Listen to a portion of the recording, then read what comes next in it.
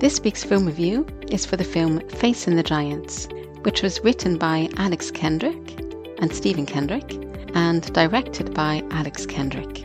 The plot is as follows. After 6 consecutive losing seasons, high school football coach Grant Taylor believes things can't get any worse. He's wrong. After his best player transfers and his Eagles lose to the worst team in the conference, Grant discovers a group of fathers and one of his coaches is plotting to have him sacked. Barely making ends meet as it is, and unable to start a family with his wife, who longs to be a mother, Grant Taylor has no help in sight until, with fear and failure seemingly defeating him at life's every turn, the downtrodden coach and husband turns to God in broken desperation. Trusting that God can somehow do the impossible, Coach Taylor and his Shiloh Christian Eagles soon discover how faith plays out on the field and off. So does the plot glorify God? Yes, it does, because the plot indicates that Grant Taylor was trying to succeed by himself, and it wasn't going well. In fact, it was a disaster. So he humbly turns to God and puts his trust in our Creator. It's then that Grant Taylor learns that faith belongs at the center of our lives. Does the film content glorify God through His Word? Meaning, does it use Bible verses and does it promote His commandments? And I have lots of examples for this. Grant read verses from Scripture as he was reading his Bible in a field. The Lord is my rock and my strength. I will call upon the Lord, so shall I be saved from my enemies. That can be found in Psalm 18. Another example is that there was a man who went down the hallway praying for each student as he walked past their locker. He went to Grant with a message. He said a verse about the Lord opening doors that no one can shut and shutting doors that no one can open. He went on to say, "You have kept my word and have not denied my name." Now, this is all taken from Scripture, and it can be found in Revelations 3:8. Grant's assistant coach spoke of wide is the gate and broad is the way that leads to destruction, because straight is the gate and narrow is the way which leads to life. This can be found in Matthew 7:13-14. Another example, Grant mentioned Nehemiah's work on the wall of Jerusalem. He mentioned it as a metaphor for a strategy he wanted to use in their game. Grant was visited by a man just before the state finals that spoke about the number of times God tells us in His Word not to fear. Grant confirms with his team about nothing being impossible with God. This can be found in Luke 1:37, and it says, "For with God nothing shall be impossible." Towards the end of the film, there was a plaque on the wall. That was a quote from Matthew 19:26, and it said, "With God all things are possible." So what about the 10 Commandments?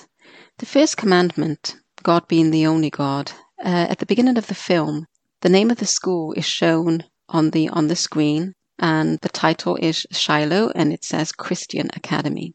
Another example is that a man called Mr. Bridges, I mentioned it before, he was the man that was praying for students in the hallway. Grant had been employed at the school for about 6 years, and he said that he recalled the man being there and doing the praying when he was employed there. So this man had been praying over these students for a long time, even before Grant was employed. The father of a new student at the school, the student was called David, told his son that he had prayed to God for the Lord to make David strong and do something big, even though David was small in stature, to show how mighty God is. This reminds me actually of the life of King David and how he defeated the giant Goliath by God's grace. And then we have another example of the man praying for the students in the hallway. His name was Mr. Bridge, I think, or Mr. Bridges perhaps. He gave Grant the message, a message based on Revelation 3. And he also went on to tell Grant that God was not finished with him. Grant needed to stay where he had been planted so he could bloom right where he was. Grant's task was to prepare in faith for the blessing. And my final example is that Grant changed his team meetings, telling the students the importance of God and the Bible, and included prayer and thanks to God in their meetings. The film promotes being free from idols. Grant and his team's motivation for winning was all about their own egos. It was just about winning to look good, further their talent, or lay ground for their future careers. And Grant basically pointed out, that's not enough. In the big scheme of things, that is so small. We need to look higher. In terms of honoring parents, there is a scene with Matt, a student, and his dad. Matt refuses to listen to his father and uses a disrespectful tone to his dad. Grant looks on in dismay in this particular scene. And then in another scene, we see that Grant attempts to speak with Matt about his attitude towards his dad, and Matt continues to say disrespectful things about his father. Grant tells Matt that Scripture says we shall honor God by honoring authority. This reference can be found in Romans 13, 1-2. Then we have the scene where Matt, moved by his newfound faith, repents and apologizes to his dad. And that was actually a very beautiful scene. It was quite powerful. Then we have the commandment about lying, that we should not lie. And we have a scene where the coach's assistant, Brady, lied to Grant when he was questioned about a conversation with a parent. Grant was shown confronting Brady about his involvement in plotting behind Grant's back. Brady's lie betrayed Grant's trust and put their good relationship at risk. So what Christian standards does the film convey? Scripture alone. Grant turned to Scripture and prayer at the lowest point in his life, in the middle of the night. His wife also turned to prayer after seeing her husband praying. Grant used Scripture to prepare himself to receive a blessing from the Lord. He studied the Word. Grant's wife said the new training outline for the team he had made based on Scripture was a preparation for life, not just for football. And Grant showed the boys his Bible and reminded them of its significance. When it comes to salvation through Christ alone, in a team meeting, Grant mentioned to his team players that Jesus was sent to die for us. Grant told Matt, during a conversation about Matt's disrespectful attitude towards his father, that if he started following Jesus, his life would be changed. However, he couldn't force faith on him. He also told Matt that Matt had no idea how much Jesus loved him.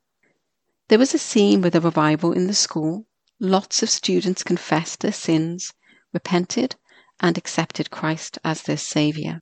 And the last example I have is that Grant's visitor, just before the state championship game, told Grant he had won the big one, and he was actually referring to Grant's acceptance of Jesus Christ as his Savior.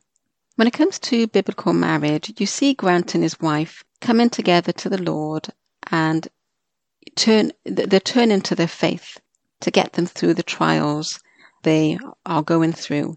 And when it comes to the husband as the spiritual head of his home, we see Grant as the spiritual leader. And granted, his faith was less in the beginning, but that's how it is in life. Our faith is constantly evolving and being strengthened by the Lord. And so we see Grant taking the lead as the spiritual leader in his home. And we also see his wife being a godly wife, being submissive to her husband, showing him respect and obeying Scripture. When it comes to the recognition of the value of life and blessing in children, Grant and his wife were desperate to have children because they considered it a blessing and a natural order of things in a marriage. And then we have the recognition of the body as the temple of the Holy Spirit. I reflected on how American football is brutal on the body and how God meets us where we are and transforms us from there.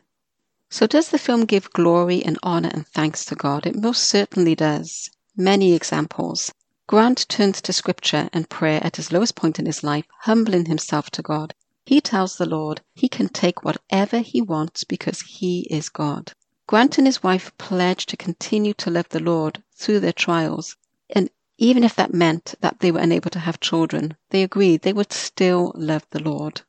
Grant's speech to the boys about the meaning of life referred to giving honor to God.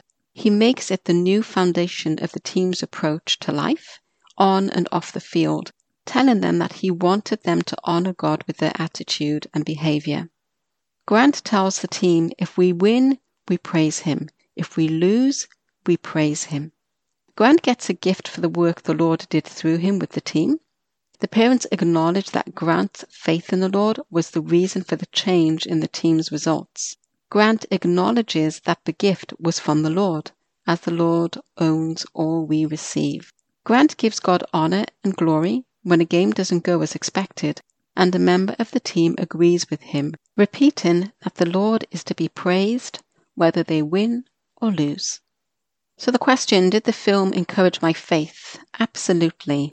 It depicts that our faith is for all seasons, not just when things are going well.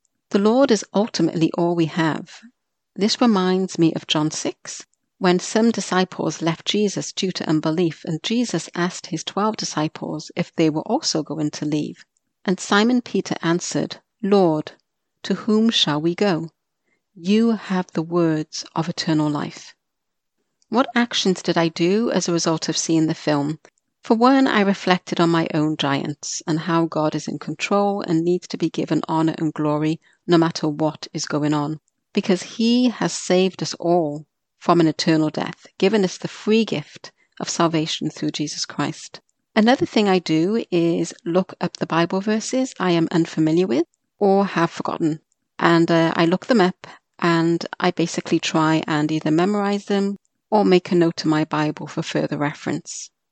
Would I change anything about the film?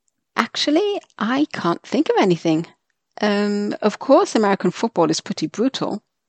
But as I mentioned before, God meets us where we are. We live in a sinful world, and he meets us where we are.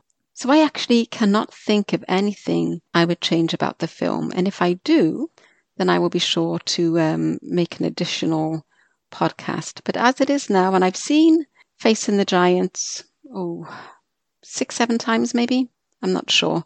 But no, I can't think of anything I would change. So in summary, Facing the Giants is another film I have watched, as I said, many times and enjoy it just as much each time. It has a strong message about how our faith can open up the doors to miracles from the Lord when we allow him to work through us, centered on faith. It also shows how we relate to courage and fear, which the Bible says does not come from the Lord. Fear does not come from God. It shows the power of the Word when we come to it with a humble heart and how it connects us to God through prayer. It reminds us of the amazing gift of salvation we have in Jesus Christ and how the Lord is faithful to those who put their trust in him.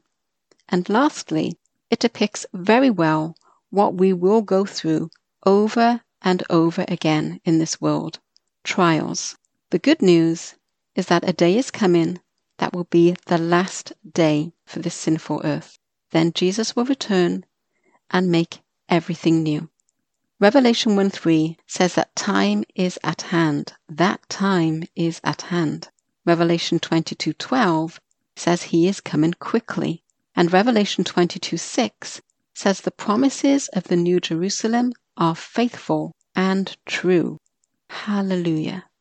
The film site www.facingthegiants.com shows you where you can rent or purchase the film. I want to thank you for listening to this review. Thank you very much. Until next time, peace be with you.